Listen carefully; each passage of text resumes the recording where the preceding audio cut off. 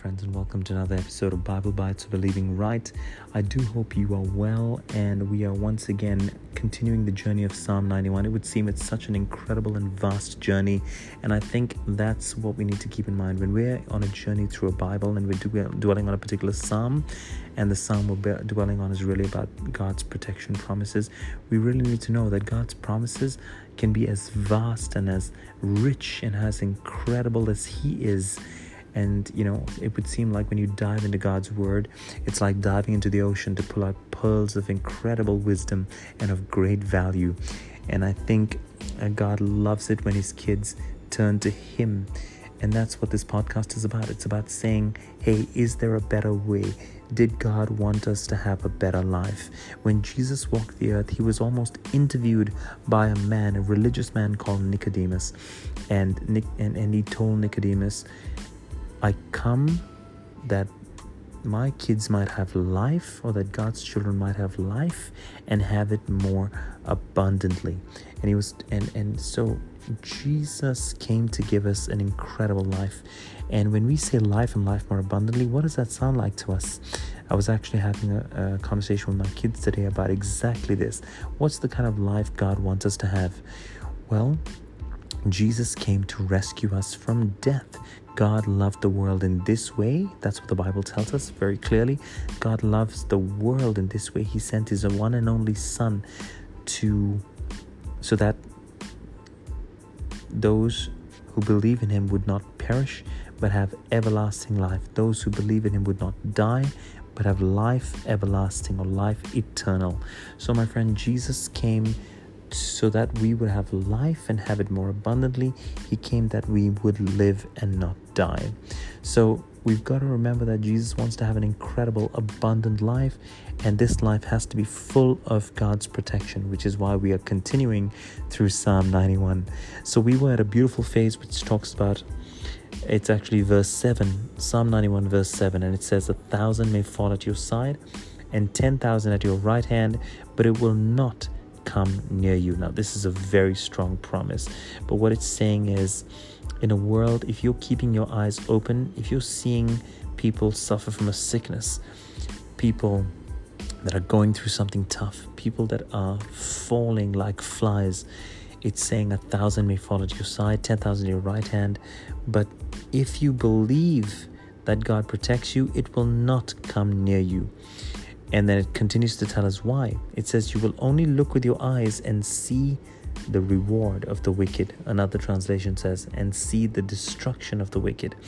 And what does it mean, wicked? Does this talk about wicked and evil people?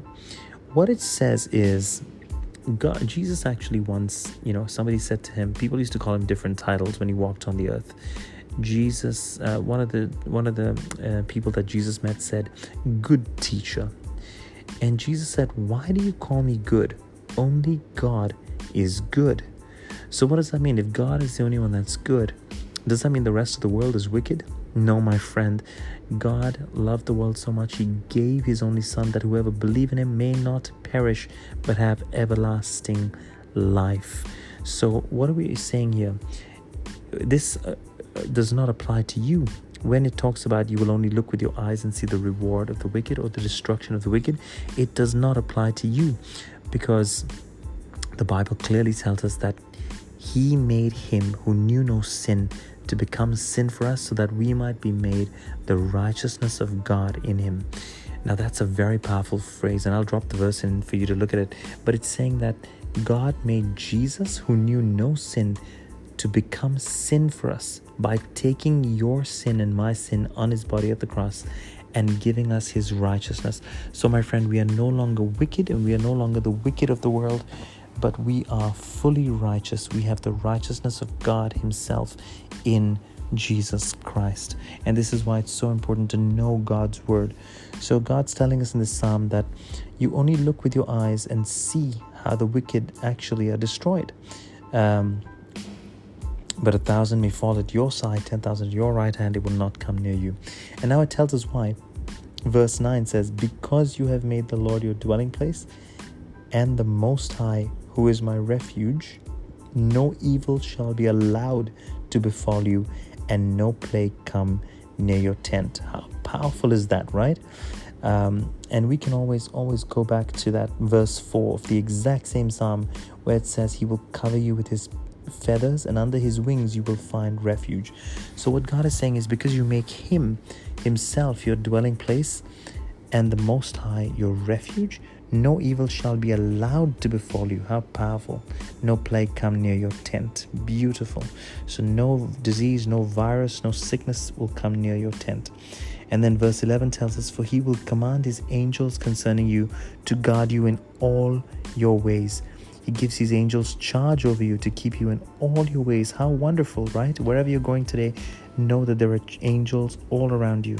And then he says, in their hands they will bear you up, lest you dash your foot against a stone.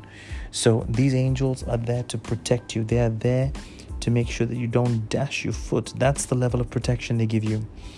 Now the next verse is very powerful. It says, you will trample on the lion and the adder. The young lion and the serpent you will trample underfoot.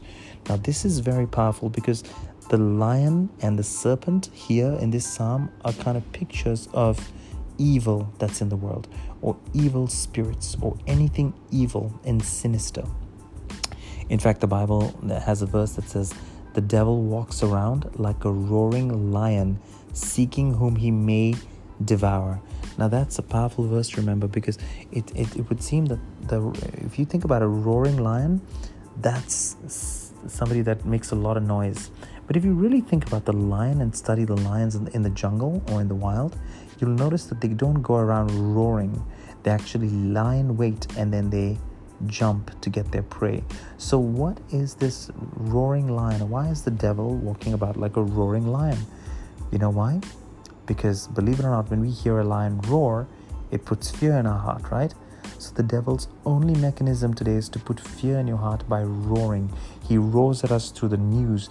He roars at us through the scary articles we read. He roars at us because of all the depressing stats of people falling into depression that we read about. Those are the effects of listening to a roaring lion. What does that tell you? It tells you that the really powerful lions don't exhibit this behavior. They lie in wait and they pounce. But what Jesus is trying to tell you here is the devil is not powerful anymore, my friend. The devil's powers were stripped of him at the cross. That's what the Bible tells us. Jesus stripped all the principalities and powers of their power at the cross. He stripped all the powers of evil away from them at the cross. So the devil has no real power over you once you accept Jesus. Remember that. He's just a roaring lion. And here verse 13 says, you will trample on that lion and the adder. The young lion and the serpent you will trample underfoot. Now we talked about the lion, we'll talk about serpents. Jesus, when he walked on the earth, gave us a powerful verse, beautiful verse, and he said it like this. He was actually talking to his disciples, who are us today, the people that believe in him and follow him. And he said, behold, I have given you authority. Listen to the words carefully. Behold, I have given you authority to trample on the lion, on the snakes and on scorpions. So there we go. Two sinister creatures that sting, a snake and a scorpion. And he says, over all the power of the evil one. So it's clear that Jesus is talking about snakes and scorpions as a type of the evil, a type of the evil one, a type of the power of the evil one. So remember, he says, I have given you authority over snakes and scorpions and over all the power of the evil one, and nothing shall by any means harm you. Now that's a powerful, really, really powerful one. Remember, Jesus says nothing by any means will be able to harm you. There we go, my friends. So if you can remember how Jesus has given you authority, behold, I've given you authority to trample over snakes and scorpions and over all the power of the evil one, and nothing shall by any means harm you. Remember that you can combine that verse with this verse 13 that says you will trample on the lion, which is the devil, and the snake, and you will trample them underfoot. There we go, my friends. You are in Christ, in the secret place of the Most High. You have the authority of Jesus all around you, and you can trample on everything evil. God bless you, my friend. Keep holding fast to the promises of Psalm 91, and we'll speak to you soon.